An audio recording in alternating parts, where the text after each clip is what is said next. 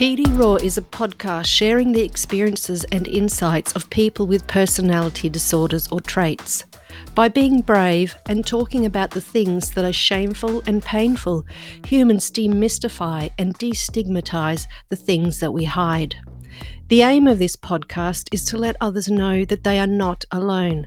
By showing the reality behind our walls, we hope to bring people closer together, connecting in a more open and authentic way. Please be aware that, due to its topic, this podcast is adults only, not safe for work, and may contain triggering content.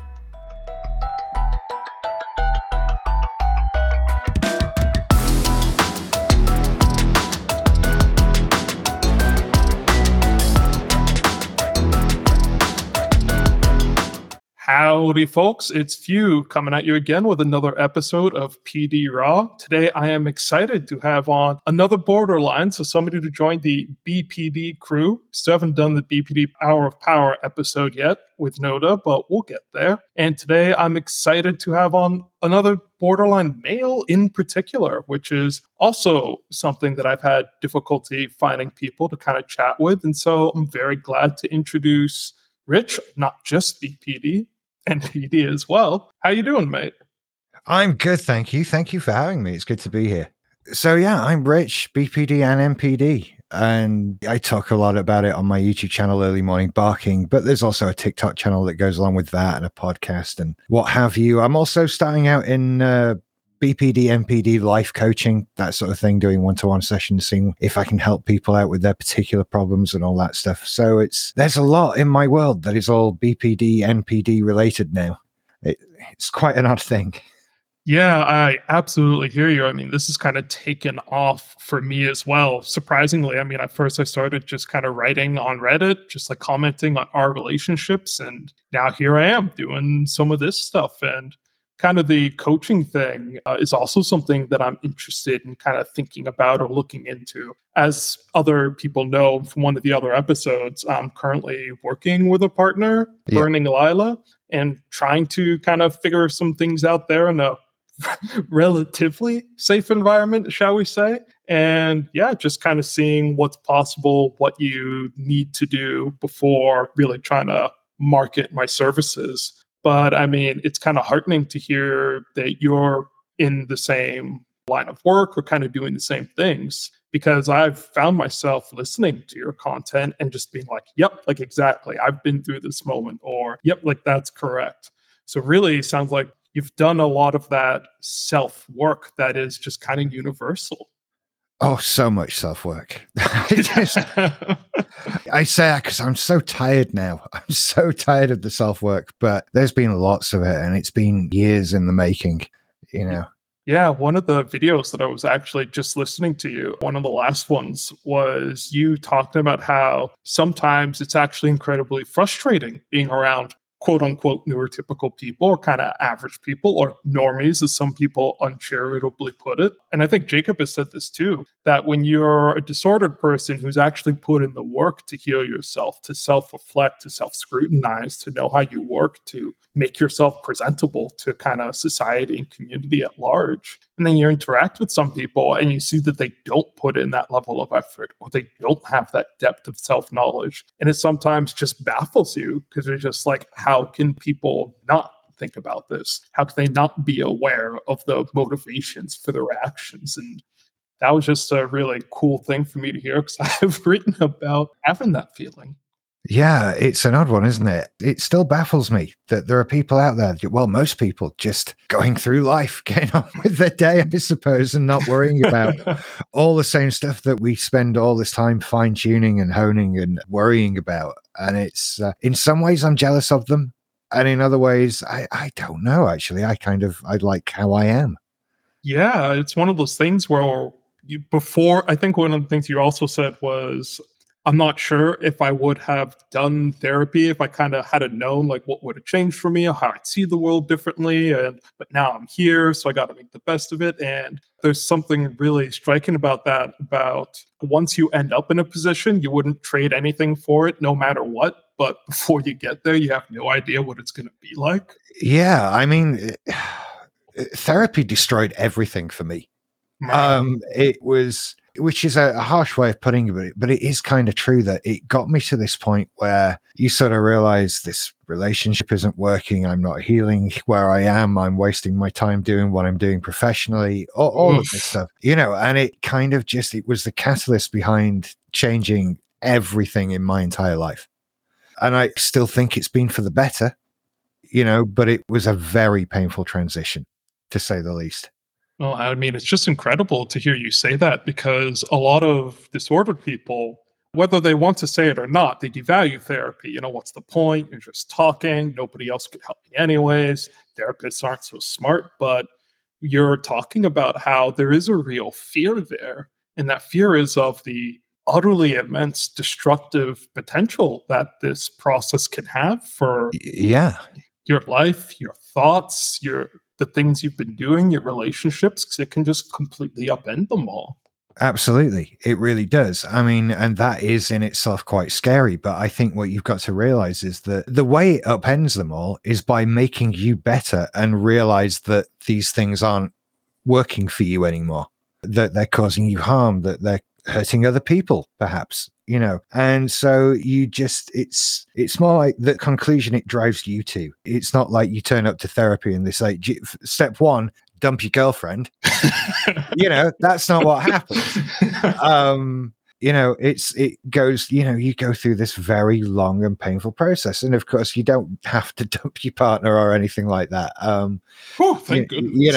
How it affects you depends on your life and what's in it and that sort of thing. But it's amazing to me still. And that therapy saved my life, quite literally. I was at the point of being brought home by the police after being tucked down off the top of multi-story car parks and that kind of level of danger in my life. Right. The suicidal ideation was just off the charts. And that it's such a painful and destructive way to live, to exist day to day. Like, is this the day? Is tomorrow the day? That kind of thing. And going to therapy, getting that help saved me. Now I am the exact opposite of that. I don't want to die. I am terrified of dying now and getting ill and all that. I may have gone too far the other way, to be honest. But yeah, certainly not anything like suicidal anymore. And without that therapy, without that help, I don't know that I'd be sitting here talking to you now. Oh, And, man. And it's been the other positive side of that is, over the last 3 years since that feeling went away entirely, every little nice event, every smile, every positive thing that's happened, every laugh, everything is just that bit more. Thank God I'm here to do that. You've got that appreciation or gratitude now. Yeah, absolutely. Because it was, I don't know that I would be otherwise, but I am. So yay. I suppose that's it, Oh, this is so beautiful to hear. And yeah, I mean, some of the other people we have on the pod are kind of going through it still. And to hear from you as somebody's kind of further down the path and on the other end, and to kind of really help cement for people that it'll be painful, it'll be difficult, but there is potentially another side to this for people. It isn't the end. Oh, God, no. Yeah. No, absolutely not. None of this is the end. You can get better. You absolutely can. And I think it's an indictment of mental health services all over the place that there are people who think I have BPD now. That's it. Right. Absolutely. And there are people that come to me and they talk about getting their diagnosis like they've just been given a diagnosis of something terminal. Or it's like, no, you can be all right now. You know what it is. You can fix it. You can get help. This is not, you're not going to die of this. Exactly. And so that, you absolutely can get better. Yeah, it's an orienting framework to start from. And there's just a million different directions I want to go in now already from what you've just said. So first, I want to say that an image that came to mind when it comes to therapy is maybe the forest fire that burns everything down, but then there are, trees or plants that can only release or blossom in the aftermath, and therapy being that kind of destruction, but then renewal process. But the other thing that I wanted to mention was you talking about how you take your life so much more seriously now. You have that gratitude. And even that's something that I've seen with Burning Lila, where when she first approached me when we were first talking, she was joking around about how, you know, her 5-year plan is to end up dead in a ditch at some point, and being afraid of growing older and not seeing anything worthwhile in the future. And then just one of the problems that she's struggling with now, I'm not sure if she mentioned it in the last pod or if we're going to talk about it in the next one, is talking about how she used to rely on that fearlessness in the face of death, that kind of calm composure, that indifference, the excitement of doing risky and destructive things. But now that's actually starting to go away for her a little bit. It's like, wait a second, there are actually experiences, like you said, that I appreciate, that I like, that I enjoy, that I want more of. And so now I'm starting to be interested in life again. Maybe it's not so bad as I grow older, or just seeing somebody kind of figuring that out in real time is incredible. Yeah, it's a process you go through. It's definitely a slow process, but it's there to be had. Yeah. You know, and I'm so glad it's one I've had, you know. But as I say, any experience I've had for the last 3 years, I consider myself lucky to have had. So it's all good. Yeah. And I guess one more thing I'll throw in there, and then I'll ask you a bit more about your background, because I actually didn't get round to that. I think that's your podcast, Behind the Rich, and I didn't get there yet. So, you know, shame on me. But right, about suicide and it motivating you. There have been a lot of times where people have lauded or commented me for the effort that I've put in and how far I've come. And sometimes I kind of just deadpan respond to them that, well, it was this or jump off a building. Like, there's not much choice in it. This is the only alternative to continuing to live a life. It was, I need to figure out a way, as you said, to kind of quiet my own thoughts and feelings, to not do things, to not live in a way that's so wrapped with anxiety, depression, and mood swings. And so, I mean, it sounds like you're talking about coming from a similar place of, I got to make some sense out of this to make it worth it. And thankfully for us, we've both kind of done that. Absolutely. I mean, for me, it was about realizing what was motivating me. You know, it was about that realization that I didn't want to die. I didn't want to be dead. I just didn't want to be in pain anymore. Yeah. And that way out was the only way conceivable to me at the time that I could take to stop the pain that I was in. You know, just being in chronic pain. And knowing that, you know, I'm hurting myself, I'm hurting all the people around me, and all the guilt and shame associated with that. And I just wanted that to stop. And as soon as I got help, as soon as there was someone who said that you can get better, here's therapy, then that desire to end things went away fairly quickly. You know, once I realized that you don't have to be in pain. You can, you know, there's proper ways of dealing with this. And that's what saved my life, really. Yeah. I think when I was talking with Arise that we're talking about suicide, and I mentioned how it used to feel for me. And it was that suicide seemed like the logical conclusion when you'd run out of options, when there is nothing else to do. But then if somebody can give you those options, so they can show you that new path, and that can be the way to get out of it.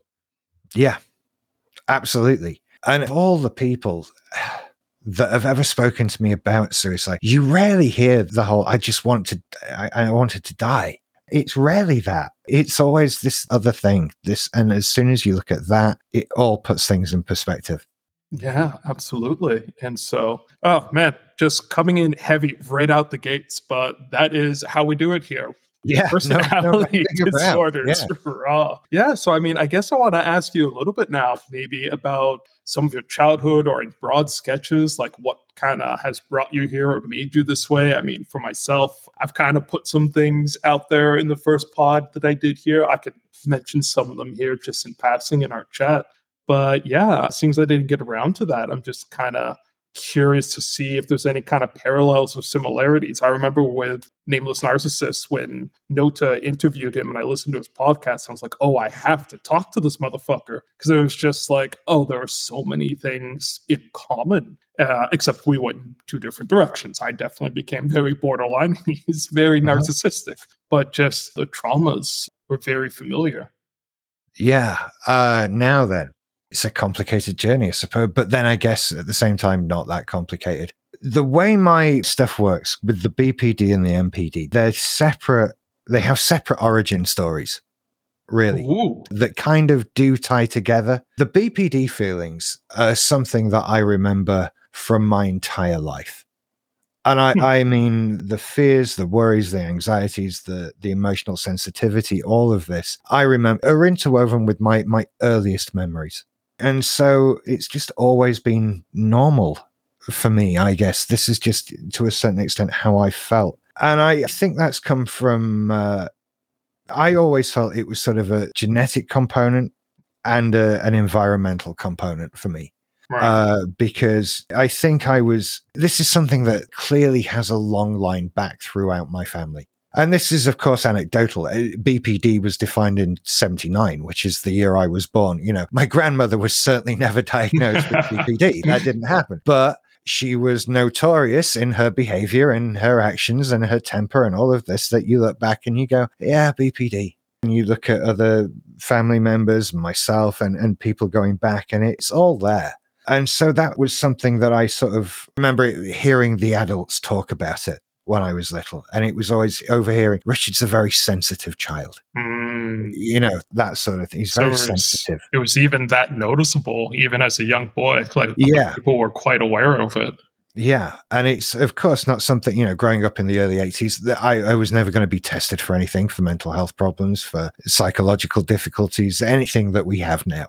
And I certainly wasn't going to see any form of psychiatrist or anything like that. That's just laughable. And so this then brings about all of the problems that being an extremely sensitive child, probably with BPD, growing up in an environment with someone else with BPD, and having all of their anxieties and fears and worries put on me and becoming part of my life. And, you know, part of my healing process has been coming to see that experience for what it was, that was somebody who loved me very much and had a lot of worrying about me because they wanted only good things for me. But that in turn brought about an environment that was extremely stressful and anxious and difficult to exist in, especially for someone with a BPD level of sensitivity themselves. Yeah, you kind of pick up on everything, and somebody's kind of trying to over control you, or if their anxieties are spilling out. And just one other thing, the family having a history of mental illness is definitely speaking my language on that one. You know, aunts, grandmother, and particularly seeing some things happening with some family members as they get older and things become more pronounced. Yeah. And yeah, it's there. It predates us. That's for certain. Oh, absolutely. Absolutely. And so I've always felt that BPD and all the problems that brought, coupled with, as I would now say, ADHD as well, going through my GCSEs, my A-levels, all through sort of what you would call high school, that was when things started to happen that brought about this NPD, this narcissistic defense that needed to go up. Because it was in my late adolescence, when you're doing exams to get into college, the stress and worry about me was at its peak and the worst. And those years, sort of 15 to 18, were just a few years of prolonged trauma and, emotional stress constantly for that period. And all surrounding things like academic achievement, comparison of academic achievement to my friendship groups and friends and peers at school, all the pressure to do well, to go to university, to do God knows what I was wanted to do that would lead me to what someone else deemed to be the best kind of career for me to have, and that kind of thing. And that was when, looking back, I noticed the behavior started that you could start saying was, well, this is the beginning of the MPD. This is where the lying about one's own achievements and one's abilities to look better, to hide, to not worry others. And when I started failing academically, to cover that up, to feel better about that, to justify that. And then this sort of grew and grew as I moved further and further away from this intended life that I was meant to have of, do your A levels, go to university, get a degree, leave university, get a job related to that degree, meet someone at university, fall in love, get married, have children, buy a house, etc., etc. The further I got away from that, the greater the guilt, the greater the shame, and the more I needed to defend against all of that internally. Oh, wow. And Yeah, I just have to say that you can really hear so clearly there. One of the ways that I've phrased to people about how people become narcissistic sometimes is when they are really strongly defined from the outside in rather than the inside out. And so you're saying that you have these pressures immense on you, and there's a lack of safety, of vulnerability, of even if I'm not good at this, I'll be good at something else. So I know who to turn to share this with, to help me. Or no, it's just there's this crushing weight from the outside. If you can't get out from under, you don't know what you're going to do. And so, of course, yeah, you lie, you put up a facade, you try to do other things to compensate, but that is because nobody has really kind of held or made you feel safe just inside yourself. And so this thing comes along that seems like it's going to end you in one way or another. And I mean, you have to do something to protect yourself from it. Absolutely. And for me, it was as I ran out of more and more options, as I didn't know what I wanted to do. I grew up in a situation where there was a wrong answer to the question, what do you want? Right. And, that shouldn't, it's impossible for there to be a wrong answer to that. But there was for me. Which one would you like? Not that one.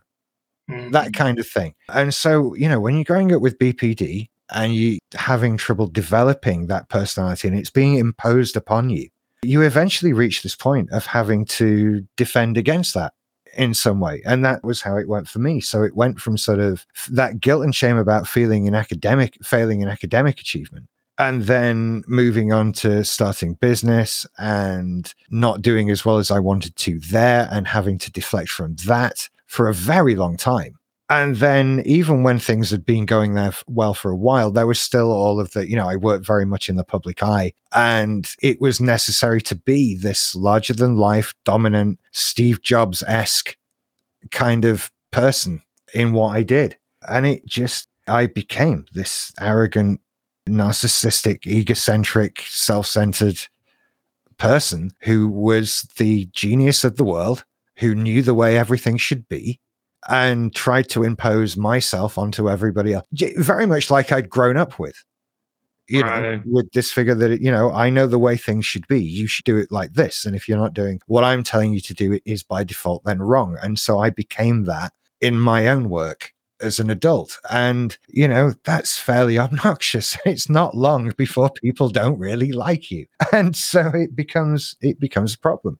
Yeah, it really works against you. Something that's kind of interesting there is you're talking about how you had that kind of strong presence saying what's right or wrong and imposing from the outside when you're younger. But you also talk about how sometimes in society we sort of seem to get messages that push us in this way, like this is how you become the next Steve Jobs, or this is what a leader is. He knows everything. They're the one, or she, they're the ones who say what people do and they're infallible. You respect their authority. And so sounding like you're kind of getting nudged into that role from a couple of directions, not just one. Yeah, absolutely. And I felt that was just the way you did things, right? That was the right way to be, the right way to behave. And besides, I could do that because I'm right. I'm the genius that's pulling the strings here. You are there to have the strings pulled. So there's nothing really wrong in what I'm doing or the way I'm treating you or whatever. And yeah, mentioning Steve Jobs, I idolized that man for a long time. And, the bit that I looked over was that everyone who knew him said this man can be a total arsehole, right? He's not a nice guy. He's not somebody. There are people who talk fondly of him, who knew him very closely, but by and large, people who met him have all got the story about that day he went nuts and that sort of thing. And, you gloss over that bit, but then when you do it yourself, you think, well, this is just part of the process, Yeah. Don't bother the genius here. Yeah, the tortured artist or, the genius who kind of acts out and is a cookie or something like that. That's it indeed.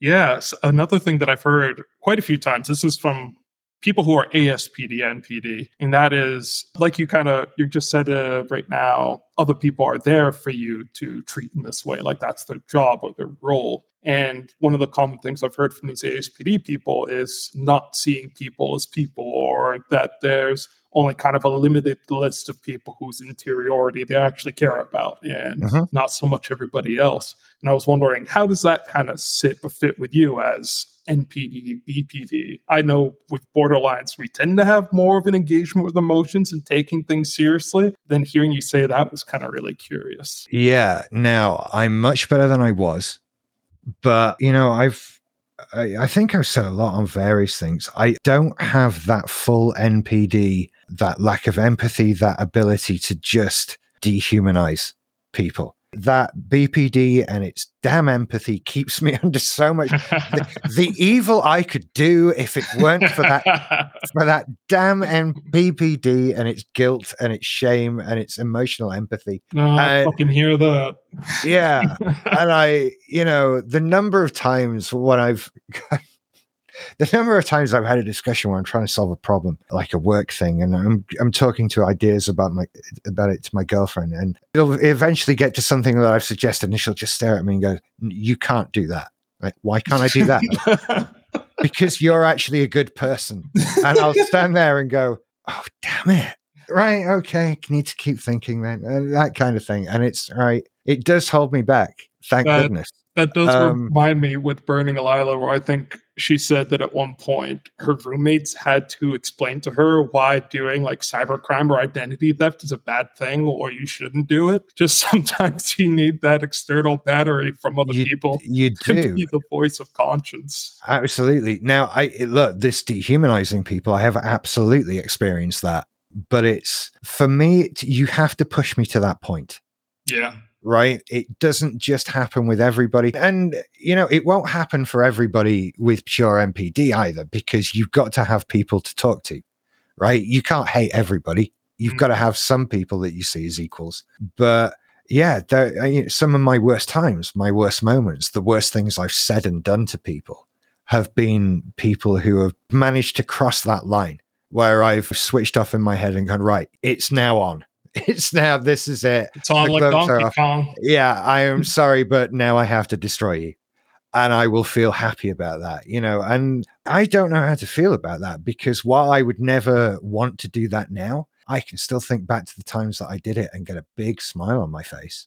Now this is something that I've made quite some notes about, which is something I really appreciate, which is some of the honesty that you have in talking about, with some of these disordered behaviors. People do them for a reason. It feels good, or in some circumstances, it seems warranted. And I mean, even myself, I'm just kind of sitting here with a small smile, nodding of exactly like you flipped the switch. And there are some people you're just like, all right, that's it. This is done. Like there's no more room for friendship, vulnerability, connection. You're a combatant, and this is going to go the way it's going to go. And I'm going to think no two ways about it. Yeah. And this is something that I am really kind of curious about getting into with somebody, because even now, I think that it's something which I really hate doing. For me, I have a hard time completely flipping the switch with dehumanizing. There's always a part of me that also cares. So it's also excruciating, even when I'm doing something aggressive to people, and it takes me a long period of recovery. So that's kind of not being NPD in my case. But it's one of those things where I think there are times where when you have presumptions of hostility and you're paranoid or you're overcompensating, when you can be a dick, and it's pretty awful. And like that's unwarranted and unjustified. But then there are other situations where there are other people who are doing the same thing, or there are other people who are doing things who are motivated out of a desire for sadism or for control. And in situations like that, it's sort of like, well, okay, like this person's looking for a scrap, like this is a combat. I should be able to flip into that mode to deal with them. And I guess I just kind of wonder where you see yourself as falling, as kind of defensively dealing with people who are trying to harm you, or if you're preemptively engaging these things because it's fun. I think that's more of an ASPD psychopathic thing. Yeah. Now, There were certainly times when I have spent time arguing over pointless crap on social media just to wind people up. Right. That has definitely been a thing. And that's when that was when I was in the depths of my sort of cat playing with mice kind of phase. As I see it, it's that I'm just going to play with you and I'm going to make you get so angry and so wound up while I sit here laughing my cock off at you. And it will be so much fun. And I used to do that a lot with people because they were just, they were mine to play with. And I was bored and that sort of thing. But now it's a very defensive thing. And I don't know that it ever happens sort of preemptively because, like I said, I need to be pushed to a point. And up until that point, I can be reasonable, would prefer to walk away from the situation kind of guy. But yeah, it's that defensive thing. And it's, there's no secret where this is coming from. It's somebody telling me what to do. It's somebody trying to control me. And when you look back at my childhood and what that was like and all that sort of thing, of course I kick back off about that now. And that's something, it's somebody, in times when somebody's tried to be bigger than me or stronger than me or think they're able to impose themselves upon me in some way, that's when I've kicked back the most and the hardest. Right. Anything else, I can just walk away from. Call me names, whatever. I don't give a shit. That's all fine. But when somebody's trying to tell me what to do or tell me I'm wrong or whatever, that's when things really start to get wound up. And I'd like to think now I couldn't get to that phase. But, luckily I've not been tested on that for quite some time. So I'm just assuming it's right. Yeah, but just knock on wood over here. Yeah. Let's hope it stays that way. Yeah. It's one of those things, but all we can do is just keep trying and keep practicing and that sort of thing. But yeah, it's like I say, it's the times when I've said the worst things to people has been once the dehumanizing switch gets flipped, then all bets are off. Yeah. And I mean, there's so much there that resonates with me. There's some that's different. I think for me, usually when I kind of go off is when there's intentional sadism or manipulation. Like the things that hurt me the most are never anything that somebody says, but when they are intending to hurt me or try to. And like you, usually I will try to reconcile, which is sometimes the very wrong thing to do. So then I'll try to cut people off or kind of walk away if it's clear that that's kind of the only way this is going to go. Sometimes snippily, but nonetheless, walk away. And I've been in numerous situations where, people have kind of tried to prevent me from just walking away or leaving or just having something settled. And that's kind of when the claws come out. And as you said, saying the worst things imaginable. In my case, kind of not a matter of saying the worst things imaginable, but just demonstrating or doing things that are going to act on other people's emotions or feelings in excruciating ways. And just leaving them with that and just kind of like, well, that's it. That's how this ends. And yeah, it takes a lot to get me there, and I hope that I mercifully never have to be there again. But it does seem like something where, particularly as disordered people, when you can recognize these characteristics in other people, or even one of the things I'm interested in a longer term project is kind of society or social political analysis of how some of this drives social movements of some of the crazy shit that we see happening nowadays. Mm-hmm. And the question is, how do you maintain yourself as a positive, optimistic, functional person who wants to do the best in the world, wants to see the best in people and to try to really make change? But you still have that touch of that side that's willing to kind of draw swords, who's willing to clash, who's willing to deal with people when they bring things like this to you, as either people have already done for us or sometimes even we do to other people. Gosh, how do I deal with that? Just the light questions, Yeah, I mean, like I say, I'm doing quite well at the walking away from things. I'm not 100% at it. There are days when there was a day last week when I didn't do anything at all because if I sat down to make a video, there was only anger coming out. Mm. And it was one of those days of, just step away. Just step away. Don't make the thing that you have to apologize for later and take down and that sort of thing. Just step away. And that, depending on the thing, can be easy or hard. It's definitely frustrating because I want to get work done. But this thing has come in and taken over my mind. And it can be, it could be a comment on something. It could be an email I've had. It could be another video that I watched. It could be a number of other videos that I've watched all ganging up together. And once I get in that state, it's just walk away from it. And that's just me on my own at home that can happen. I've not had I can't remember the time I had some sort of confrontation with a stranger as part of my day-to-day life. It's thankfully things like that are pretty rare, and that's generally when that bad stuff came out. But I think as long as I identify that it's happening and sort of move away. And I also get a lot by turning up the narcissism, by allowing myself to be so far above the person that is bothering me that it's ridiculous that they're bothering me. It's that idea of, I'm not bothered when a goat in the barnyard bleats at me because it's just a goat and it's making a noise. And that is how I feel about this person. And it would be as ridiculous to be upset at this person talking to me as a goat bleating at me in a farm. And it's narcissistic, it is, but there was no confrontation there. There was no rage. It's some way I found of dealing with it. I don't know if it's positive or not.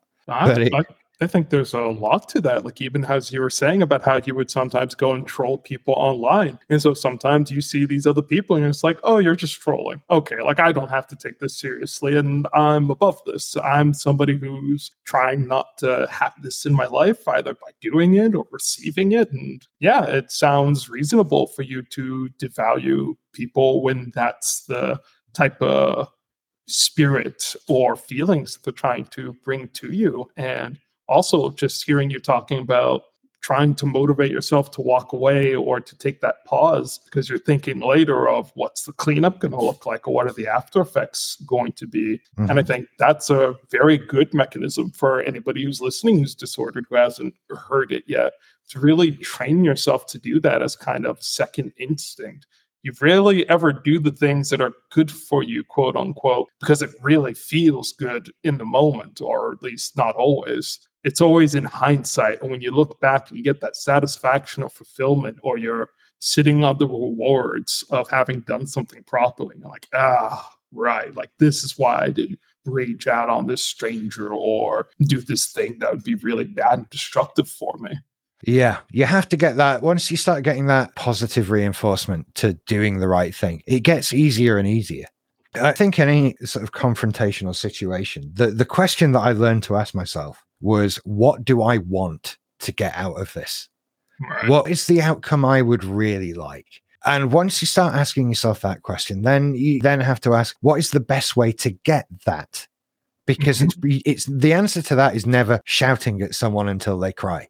It's usually like smiling and being friendly and other things like that. So you start trying it. And, if it doesn't work, you can go back to shouting at the next person. That's fine.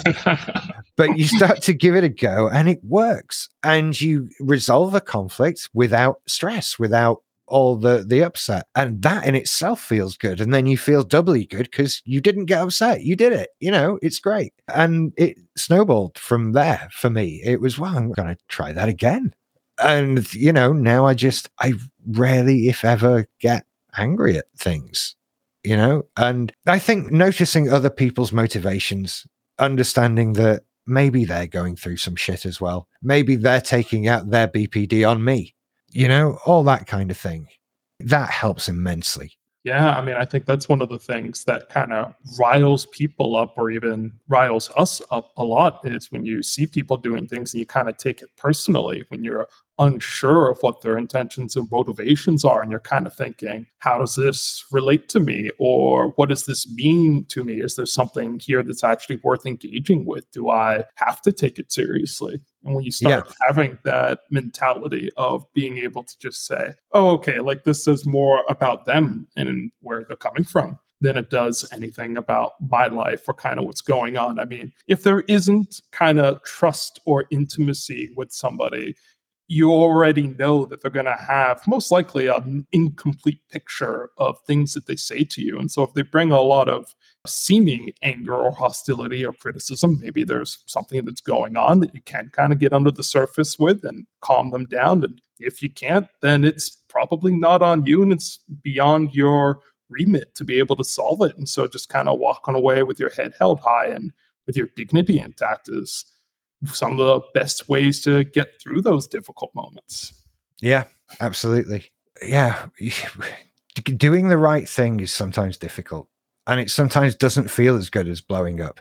That explosion, that rage, sometimes it feels really good and it feels like you've solved a problem. But I don't know. I just had to go back to too many places to apologize. And I just couldn't keep up with it. I couldn't keep on with it. Very different kind of walk of shame. But yeah, I can just imagine just kind of having to eat crow so many times over and over, and eventually just got to be like, okay, like I want to avoid this nonsense again. Yeah, it's a painful thing to kind of have to relive over and over. Yeah, absolutely. Absolutely. So I just don't care to go through it again, really. And hopefully I won't, but we'll see. Yeah. And all right. So let me just look over this list that I have of some things that I wanted to chat about with you that I thought were really cool that I'd heard so far. So I guess one thing I'll talk about that we already kind of mentioned a little bit is just the different modalities and things that work with people and kind of this life coaching stuff that you're thinking of doing right now. And yeah, I know that I've heard you say that like you've done DBT that hasn't quite worked with you. You did group therapy that made all the difference in your life and was really helpful. Seen other people kind of cast aspersions on group therapy and kind of they really didn't get what they were looking for out of it. And then also with myself, I know that I tend to prefer working with people one-on-one. If like I'm fine being in groups, but for really kind of following up with some of these nuances and details with people, kind of wanting to give them my full and undivided attention. And so, yeah, I guess I was just kind of curious about what types of experiences or maybe thoughts or reflections you have on how to reach people or what's kind of most useful for them to hear or experience. One of the things, obviously, with group therapy is you hear different things from other people and it pulls you out of yourself. Right. I mean, first of all, I wouldn't say that any type of treatment is bad. Right. I think different things work for different people. And that depends on who you are as a person and what you're going through and your particular set of issues. And so it was CBT that I tried. My apologies. And that didn't work at all for me. That wasn't appropriate treatment for me at the time. And I wouldn't say that CBT is awful. Don't do it. Not at all. It's just that didn't work for me at the time. And indeed, throughout the 3.5 years in group, there were people that came and went. It wasn't the same group on my last day that it was on my first day by any stretch. From an initial group of, I want to say 7 or 8, there were 3 of us that stayed until it was time to not go anymore. And other people left for various reasons over the course of that. And they were occasionally new people would come in and they'd stay for a few weeks or a few months and then they'd decide, no, this isn't working, and they'd go. And I can't tell those people they were wrong or anything like that. Maybe that wasn't the right type of situation for them, but it sure as hell helped me. And it helped other people there. I watched it happen. And so it was just a great experience, an absolutely great experience. And for me, what really made it, I'd had one-on-one counseling before, I would say, rather than therapy.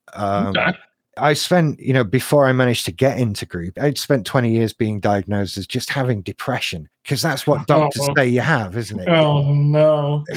You've got depression. Here's some antidepressants. Go away. And so, I tried that. I'd not got anywhere with it, obviously. And then the CBT didn't work. What I enjoyed with the group therapy was, as you say, having other people there. And that does provide you with quite a few interesting opportunities that aren't there in one-to-one therapy. In that, I mean, first of all, you get a frame of reference for yourself. You hear how bad you are compared to other people, what other people go through, all that kind of thing. And it is comforting. It sounds weird to say it, but to see other people in pain like you is comforting. There's security in that group of we're going through something similar, and it's not just me. And that's good because they thought it was just them before they met you as well. So it's, it's this reciprocal thing. And then as you're on that healing journey together, you have people there to turn up to and say, look, this happened this week. Was I the crazy one?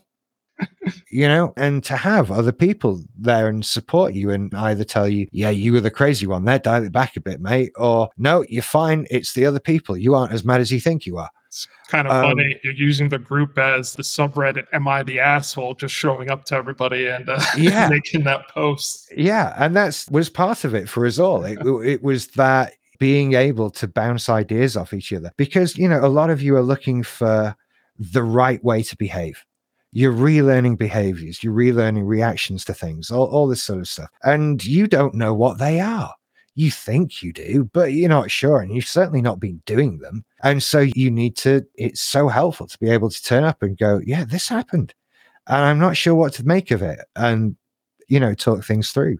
Well, also to be able to make it real with people who you actually see as your peers, people who you think will understand because they have been in this place of pain. And it's not like it would be, you would bring this to somebody who, kind of you think is blemishless or doesn't have some of these cognitive distortions that you'd feel so ashamed to try and put yourself out there before them. Yeah. And that being able to do that is part of the healing process. Being able to share stuff with other people and to see them as peers like you. Part of my initial apprehension with going to group therapy was, what the hell am I going to do with these other morons in this room? With these people who haven't got a clue what's going on. They're just idiots. And I'd not been to a single thing yet. And I was definitely decided I'm going to sit in a room full of mouth-breathing morons. And, God, I remember going through my list of worries with the therapist before we started. And they're all such a laugh now. Like I remember, I didn't want to go because I was in, it's the sort of thing where everybody will turn up and you'll say, would everyone like to get a drink? And then we'll spend an hour as everyone needs to get a damn drink if they can't just sit there. And then we'll have to wait another half an hour for everyone to go to the fucking toilet. And, because I just hated other people. I didn't even believe they could sit in another room with me for an hour and a half. Oh. And so to eventually be forced to do that and you turn up and go, oh yeah, but we don't have drinks here. And you eventually, we don't have drinks here, so they don't throw them at me and that kind of thing. And, and it turned out to be nothing like I thought it would. And, it turned out to be a really positive experience.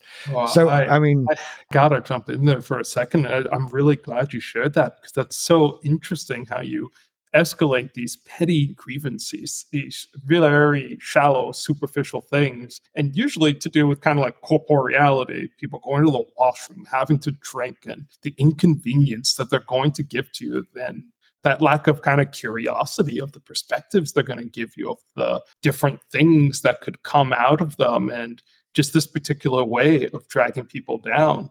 Another thing that I'll share from Burning Lila going over to visit her was one of the things she was worried about before I came was me judging her for how she slept for sharing a bed.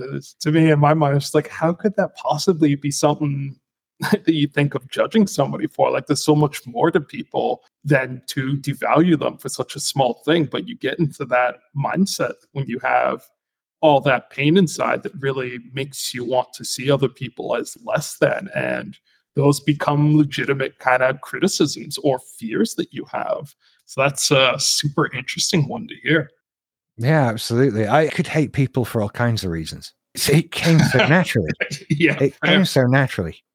So yeah, being put in a room with people and being, you'll listen to these people, you'll hear what they've got to say, and you'll talk to them. And you'll realize that they're not just a bunch of morons at all. And they are going through something similar to you. And that, the way the group dynamic worked is we weren't all the same. But, every problem everyone had, someone had something that kind of overlapped with it.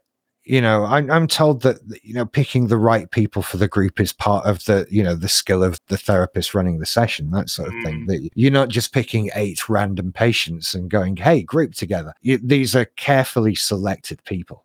And it was run very well and very carefully and with a great deal of knowledge and skill, I think, on the part of the people running it. They were fantastic. I could never thank them enough for the work that they did.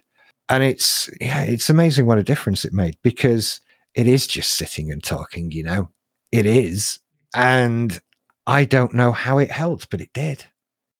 Yeah. I mean, this is one of those things where I try to impress upon people when they're sort of disordered. They usually think, what are feelings? I'm above this. I know what I'm doing. Like, it's defined, it's logical.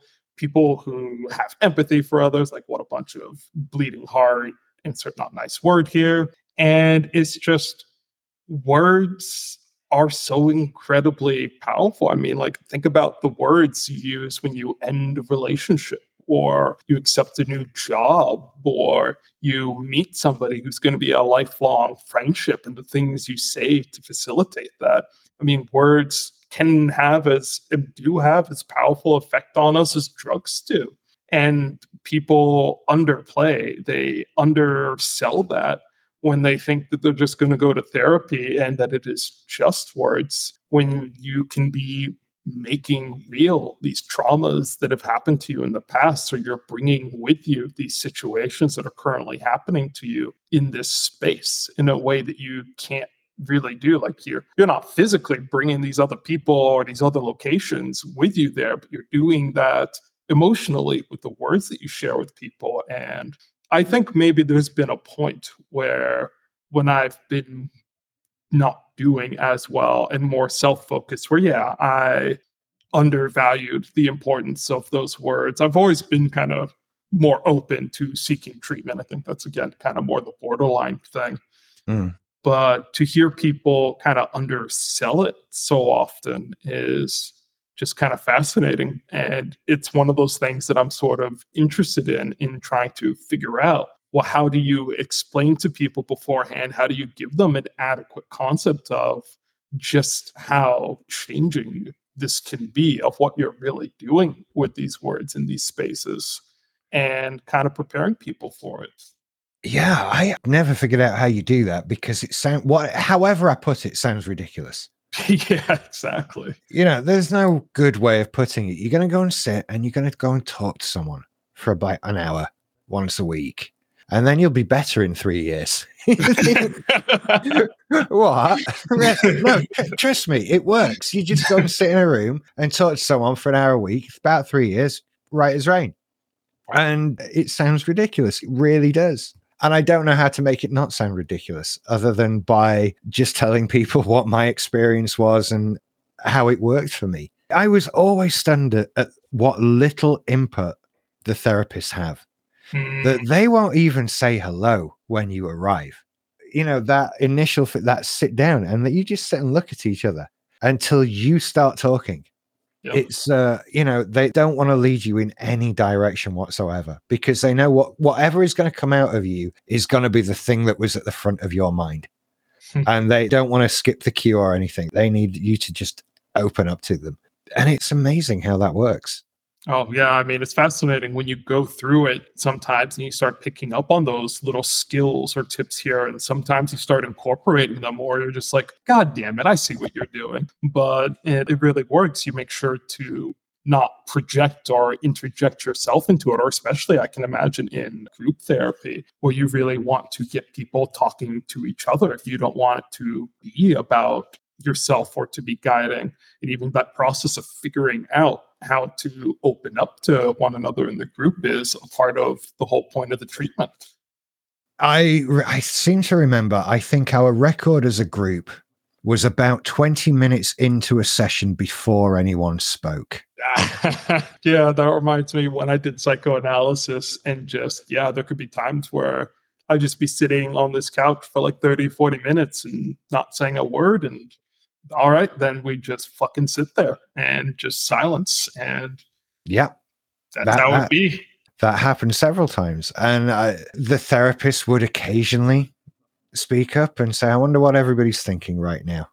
in an attempt to sort of, come on, but, we could sit there defiantly through that quite happily as a group. What are we thinking? No, try harder. I'm just going to come out of that. But it was, just a wonderful experience all the way through. And if anyone listening gets the chance at therapy, just take it. Just try it. Because it's not like it's invasive medical treatments or something like that. It's not going to, you're just going to sit in a room and talk. So if you don't like it, don't go back. It's fine. Again, we're kind of at that interesting thing where people devalue and undersell what they think therapy or treatment can offer, but at the same time, it holds so much immense potential.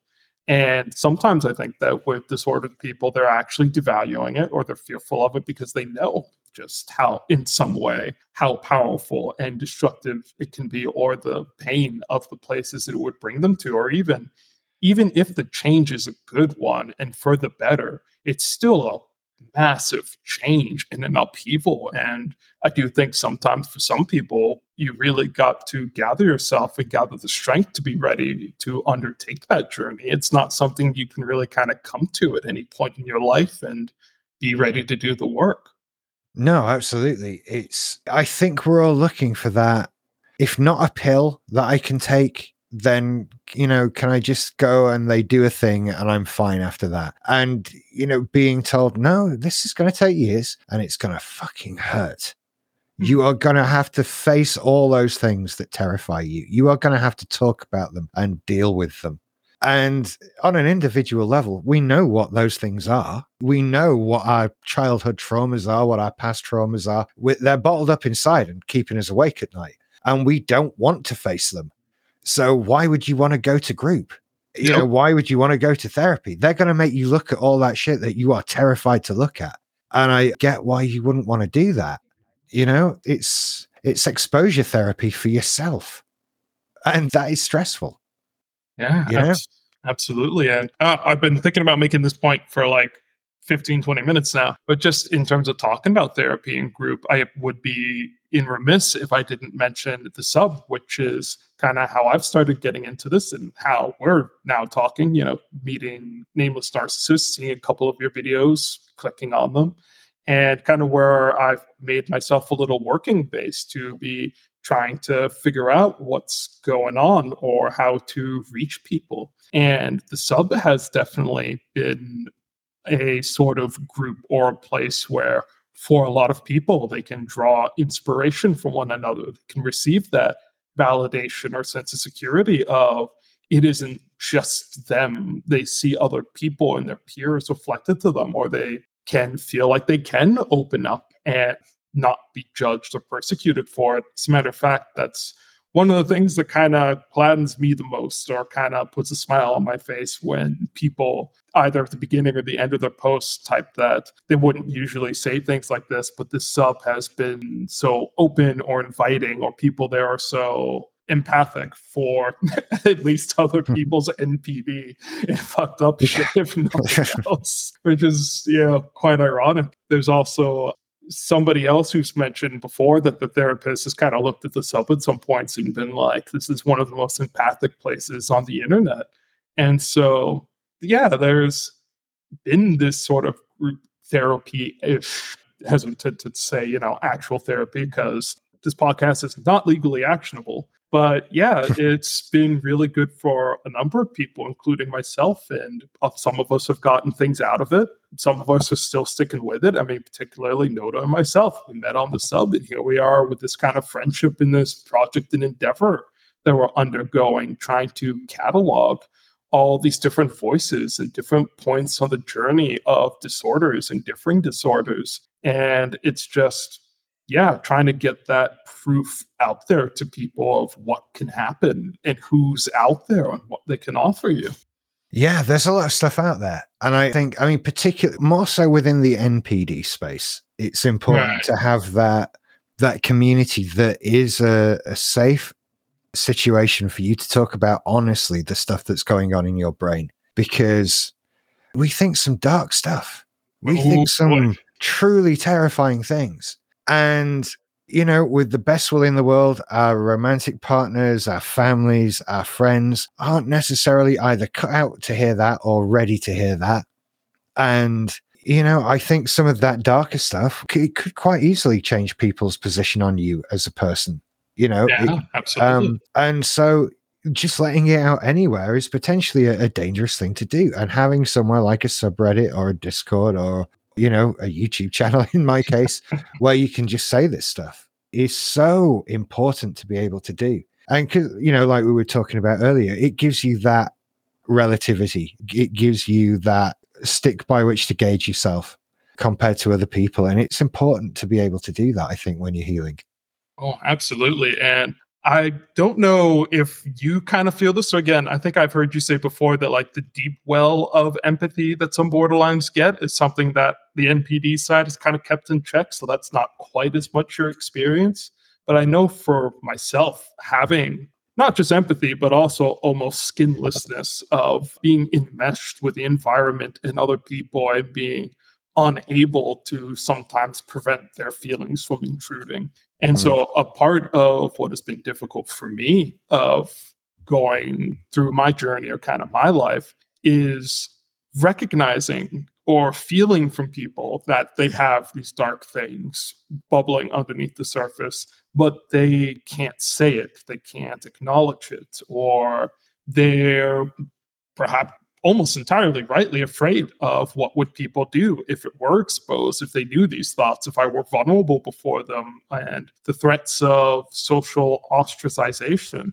But at the same time, I'm somebody who both had disordered thoughts, has their own diagnoses. So, I mean, I have some of that draw towards negative emotionality of that pull of empathy, and also just willing to be there with people to actually hold open space to talk about it, discuss it, kind of hopefully just laugh about it and minimally actually doing it. And so the sub has been really important for me to just kind of calibrate my own reality of being like, right, this is what's going on and this is how people operate, and being able to figure out how to still hold open space or be in community with people like that, to still be close to them, has been something that's been immensely important for me that I've gotten out of it. Yeah, absolutely. I think we do struggle to get close to people, to say the least, and any opportunity to do that is only positive. Yeah.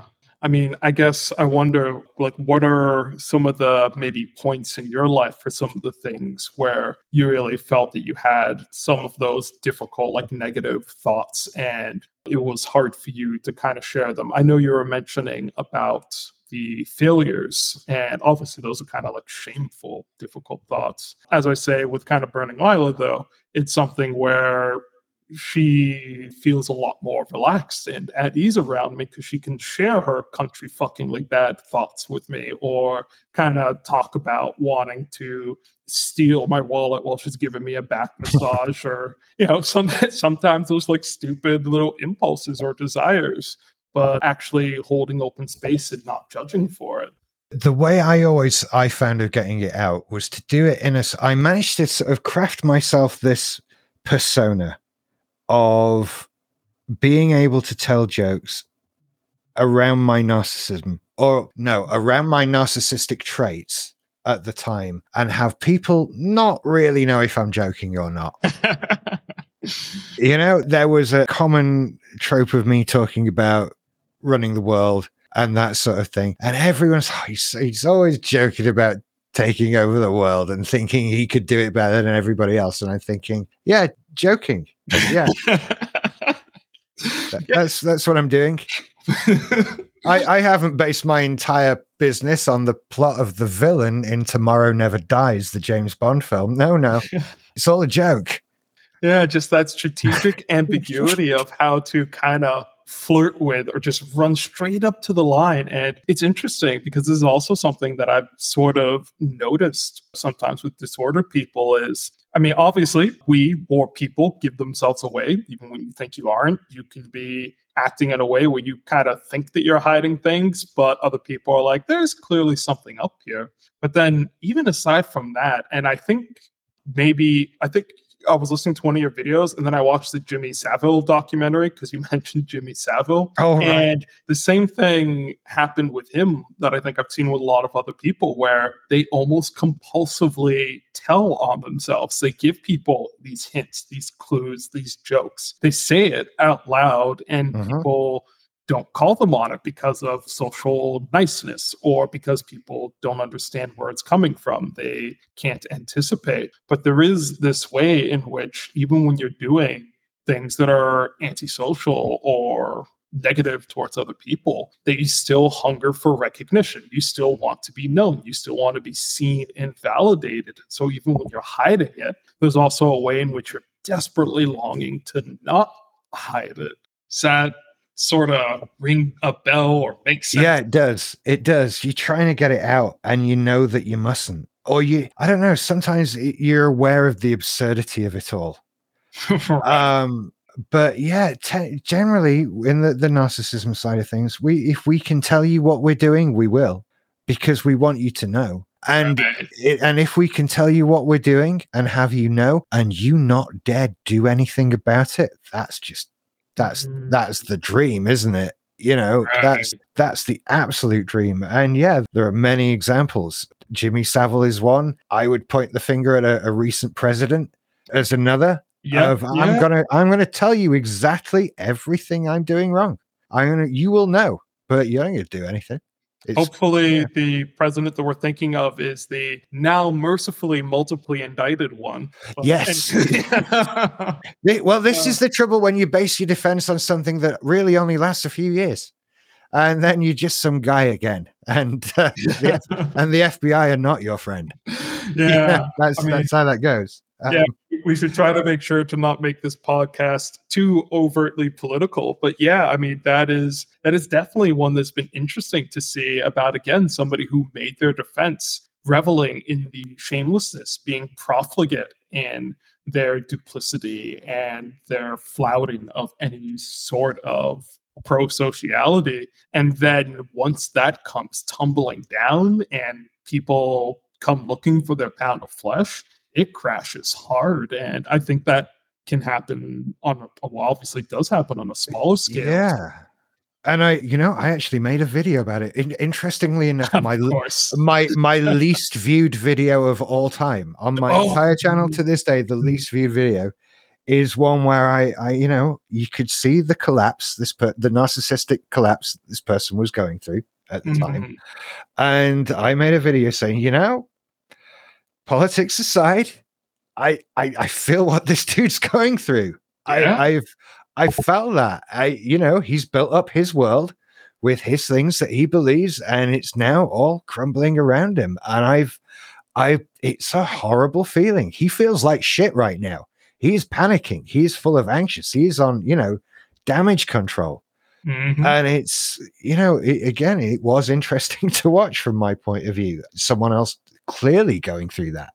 That's And, and still continuing in their life to live out the consequences of what they've done. As you say, multiple indictments and things like that. The consequences are going to come for him for a long time, one way or another. And it's, not to that extent, because I've never been a president, but I've had my narcissistic world collapse. And I know what that feels like. And it's horrible. Oh, that's such a shame that that's one of your least viewed videos. Because again, obviously, no love here lost for the person in question. Let that be said. But at the same time, let's not be black and white dichotomous thinking about things. It's interesting. First of all, exactly like you said, you know this experience, or you kind of see something in there in yourself because it's just another person, something that somebody goes through, something that probably many people have gone through. But also something that's interesting that just clued into me as you were saying that is, for a lot of disordered people, when collapse comes, the exposure, the amount of publicity, or the amount that people get to witness it is what makes it all the more excruciating to kind of have your shame on parade before everybody. And for the person in question who we're talking about to kind of be turned inside out meticulously and cleanly on the world stage, I mean, you want people kind of would maybe have more sympathy if somebody showed remorse, if they showed recalcitrance, if they acknowledged to the culpability.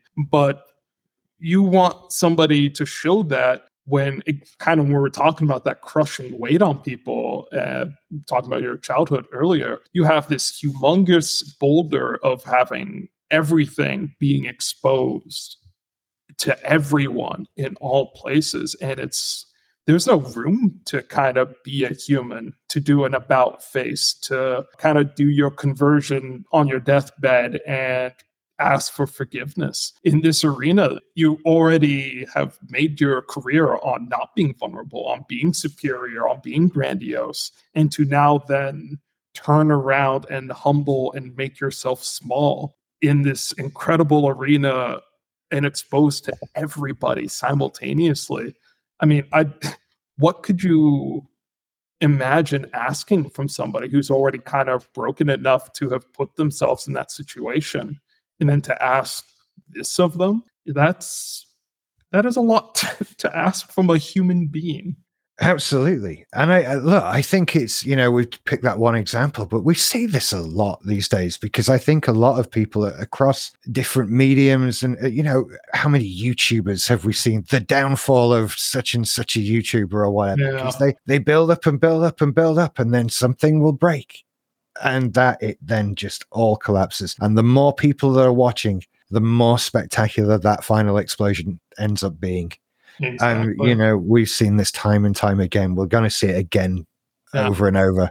Actually, one thing I should say, so that we don't, or two things I'll say, so we don't get in trouble from anybody. Mm-hmm. But one is, obviously, I think both of us do obviously hold immense sympathy and empathy for the people who some of these figures have done things to, who have also been exposed in these shameful ways and painful. And this is why we are no fans of people like this. And while we can still imagine that the collapse is awful for them, obviously it is still not commensurate with usually the harm that these figures have done to a wide swath of people. And then the second thing I wanted to say, and it's something that I'm interested in with some of the dialogue that I've had on the subreddit, maybe you are yourself with the life coaching disordered people, but what do you do if somebody comes to you and this is the kind of mess they bring to you, and they're like, okay, I want to make amends, or I want to try and be better, but this is what I have done, like this is kind of the weight of my sins, where do we go from here? And if you're the person who wants to be a counselor or a life coach or a therapist or something like that, you want to be able to have an answer of how to receive somebody who is in that place. And to do that, you have to be able to humanize them. You have to be willing to say, yes, I see what you've done and it's awful, and we're not going to make light of that, but we're going to try and salvage what we can, and you can maybe be more than just your abuse or your criminality. We're going to try and make you whole, make you human again. And so for people who might be listening, who are saying, if they switched off, we can't listen to these guys having sympathy for war criminals or domestic criminals or terrorists or things like that. But then it's just, how do you get people off of those paths if, when they're willing to or ready to make a change or desiring of it, you persecute or look down on them? Yeah. I mean, so there's a couple of things to clarify there. I mean, first of all, it's empathy, not sympathy. Right? Yes, I know how he feels. I don't feel bad for him feeling that way. That's there. You made your bed, dude. Lie in it. That's your problem. I know it hurts, but look what you did. And so I don't think right. This. So, So when I went into therapy, I went in there with mixed feelings on how bad the things I had done were. Right. And I mainly fine, very justified, very okay with everything, whatever. And over time, you start to pull that apart and look at what you did and how you treated people. And for me, it's like having the wool taken off your eyes and suddenly look at the mess you made. And this comes at the same time that you're learning to understand how you've made other people feel. And that's so you're able to just look at all this upset and stress and all the arguments you caused, all the fights you caused, everything that you made worse is just laid out in front of you. And dealing with that is the hardest part. It was for me. That was the hardest part of therapy, was accepting that I had done wrong and I had hurt people, and dealing with, well, what do you do with that? What do those, and again, the variation of what do I want, but what do those people want from me? Do they want an apology? Do they want a like crying, begging letter sent to them? What is the way of fixing this? Because you are suddenly confronted with the reality of all that you've done.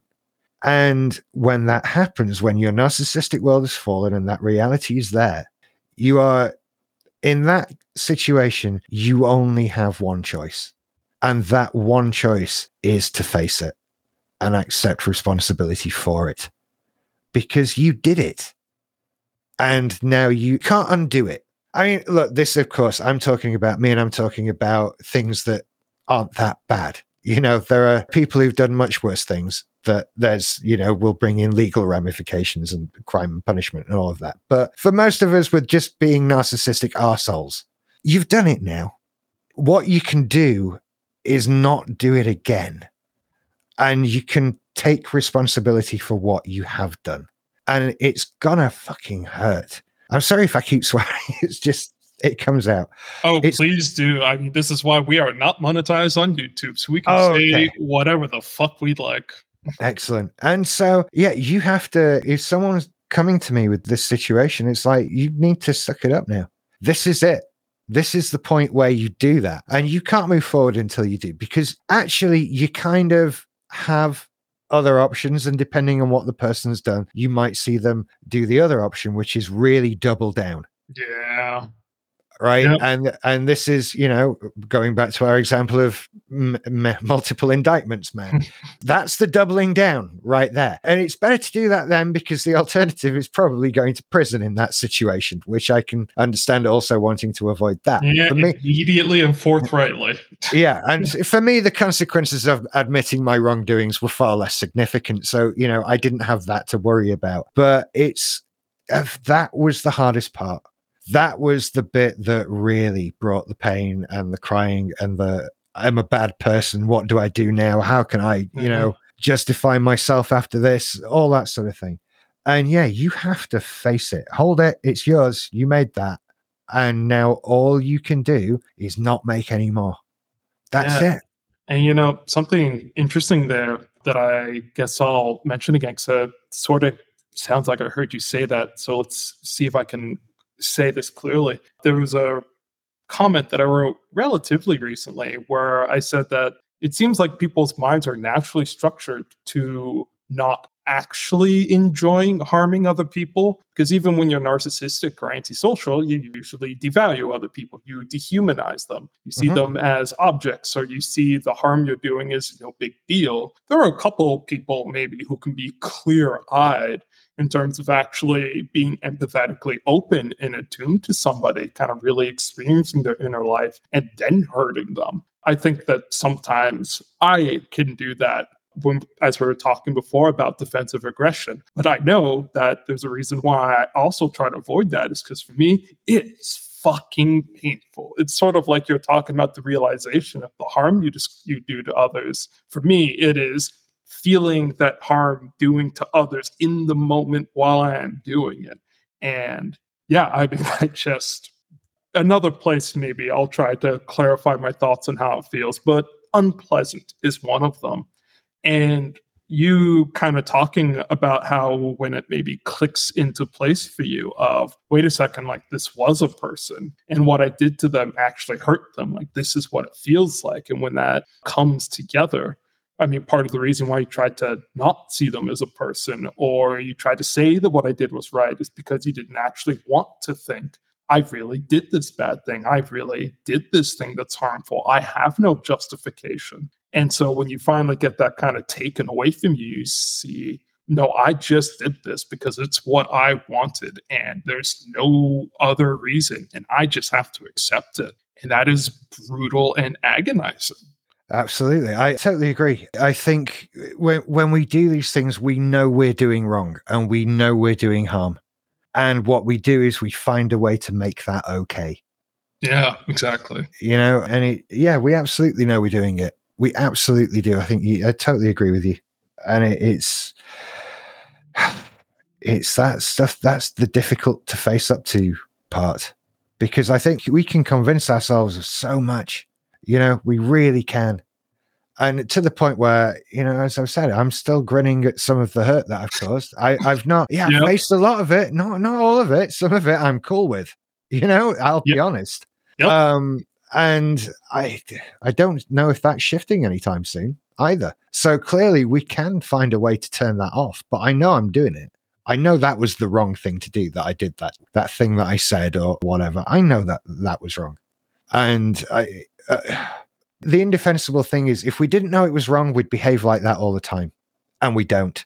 We know it's wrong. We can turn it on and off. Therefore, we do know it's wrong. Yeah, I mean, that's usually really clear when somebody either tries to hide their actions, or they try not to be honest about it, or to, reframe it, trying to avoid the crux of the matter. It just shows that the person is trying to avoid owning up to what it really was. Mm-hmm. And it just is really quite incredible that, or at least to me, that our mind and our psychology so strongly drives us to, no matter what you do, to make it seem that, well, I did what I had to, or what I did was right, and just how intolerable it is to sit there and actually think, I did this, it was wrong, it was my fault, I have nowhere to go. And the contortions that we go through to avoid that place, which is, I guess, just shame as well, or guilt, is incredible. Yeah. But the only way out is through, in my opinion. You've got to face up to it. You've got to accept what you did. Yeah. And you know what? I actually see, I think, a segue, and I'll take that segue for the moment and then maybe cut it off soon, because we've been going here for a little while and my partner likes to have use of the apartment. Fair enough. But yeah, I guess another thing that I can transition into from here is, in terms of talking about how difficult it can be to be in these situations and to own up to these things, is to talk about the bodily aspect of it. Because even at this point, we're talking about how psychologically difficult it is to own up to some of these things, or to try to reconcile some of these ideas and feelings that are going on. But for some people, or maybe anything for everybody, it manifests even in your body in these very intense ways. And so an example that I'll give for myself is having night terrors, where I usually don't remember. Sometimes I wake up in the middle of them. Sometimes I don't. My partner usually reminds me. She mentioned to me last night, she was like, do you remember anything? I was just like, not a goddamn thing. And she said, yeah, you were asleep.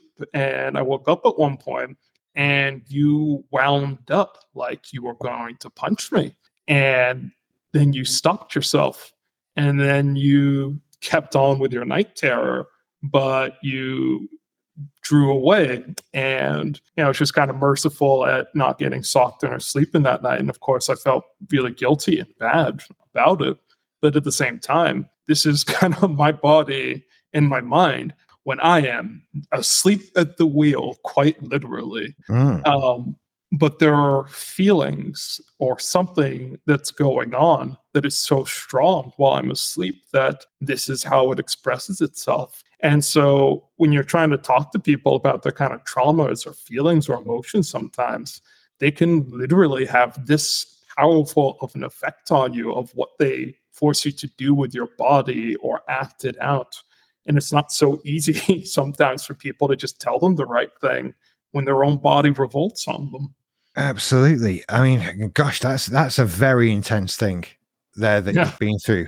I think the side, I would say it's probably the BPD side of things that I felt the biggest physical effects from over the years. I am now I've never looked into the science behind this, so I don't know how valid any of it is, but I am now completely happily convinced the link between mental health and physical health is obscenely real.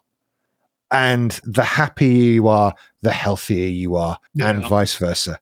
And not just, it comes out in a variety of different ways. So, when you spend a number of years of your life wishing you could kill yourself, you tend not to do the little things like brush your teeth religiously like you should. Consequently, my teeth are a mess now. And that's just one of those things. But I also, remember Vaknin, I think, saying the same thing about being a narcissist and neglecting his health, and so saying that his teeth are crumbling at this point. yeah. Yeah. So that was a thing. And, now I have a mouthful of teeth that need filling and that sort of thing, if they're all there. And on top of that, though, I think that constant stress, anxiety, worry feeling that we have eats you up. And, I point to a lot of digestive stress and all kinds of things as a result of it. Before we get to, of course, not sleeping at all or not getting enough sleep. We talk, how many things have you seen that tell you need 8 hours sleep? And I think we're all cool with the fact that we all need 8 hours sleep. And I couldn't tell you how old I was the last time that happened. Ooh, just one interjection. I think it was one of your videos, and maybe this is a borderline thing too, especially when I was younger and before I was on Seroquel, which kind of gives me a consistent bedtime. But when I was younger, if I tried to go to sleep early, I would toss and turn and never sleep. The only way I could sleep is if I stayed up so late and got so tired that I immediately passed the fuck out. And yeah, it's just something where just that attachment to even sleep being fraught or difficult and not easy to do. You've just described my life now. Oops. Yeah, absolutely. No, that's it. I sleep much better when I just go to bed to collapse. And that's generally how I go to bed. I need to be told I'm tired. The number of times I'll be asked, "Are you ready to go to bed?" And I'll say no whilst I'm yawning. It's just ridiculous. But if I go to bed when I'm not ready to collapse, especially if it's just me there on my own, then no chance. The idea of I need more sleep, I should go to bed earlier, that's not for me. That's something other people can do. I've never in my life been able to do that at all. For that one, I'm also blaming the ADHD. Right. But that has always been a thing in my life. I'd rather have less sleep than go to bed early. That's real interesting that you're kind of also trying to talk about how discipline or rule your body, aside from kind of what it tells you, like maybe you're feeling asleep or sleepy, you're yawning, but you're just like, nope, like not going to do it. I'd rather be tired in the morning than try to admit defeat and try to go to bed early or something like that. And I think I've heard from a lot of other disordered people, and particularly from Lila, where she just talks about like, I feel something, but fuck no, like this is what we're doing, body, and you can say whatever you'd like. This is the agenda. This is what's going to happen. And the crazy thing is, I'll happily fall asleep on the sofa in the afternoon. I'll happily do that. That's no problem. But go to bed early or at a good consistent time? No, I need other people there to influence me to do that. And even then, it's difficult. Yeah, it's sort of interesting that there's kind of this oppositional defiance or kind of desire to be undisciplined of still avoiding even your own bedtime when it would be good for you. But yet that's still being something that's important. And maybe that's an echo of a time past. And as you said, trying to avoid some of that control. But after that fake yawn to help ease transition into signing off from the pod. But yeah, this has been a lot of fun. I kind of have really gotten into it as we've been going along. There's still more things that I've got written down. There's more of your content for me to listen to in the background of playing a video game at 2 times speed. So I'm sure there's kind of other things that will be interesting to pick up. This has been a real great first conversation, and it's been nice to have you on the pod and add you to the roster of disordered people working through their shit. Well, it's been an absolute delight. Thank you very much for having me. I've enjoyed it a great deal. Absolutely. Well, I have to have you enjoy yourself and kind of flatter you a bit towards the end. We got to get you back again, right? So yeah. Oh, I'll come back. Don't worry about it. I'll come back. We know what side of the bread is buttered. All right, that one escapes me. Whoo, don't take that as indicative of anything else. Take your bets. I'm going to steal something from somebody else while I'm flatlining here. Thanks for showing up, Rich, and people, keep it up. be sure to check out his socials as well. I've been looking at his YouTube. You have a Patreon and also a Twitter and a TikTok. You're more responsible than me. You do all the self-promotion. I try to. I think I'm awful at it. But you can find everything at earlymorningbarking.com. That's my website with everything on it. All right. Fantastic. Well, thanks for coming by, and we'll talk again soon. Take care. Catch you later.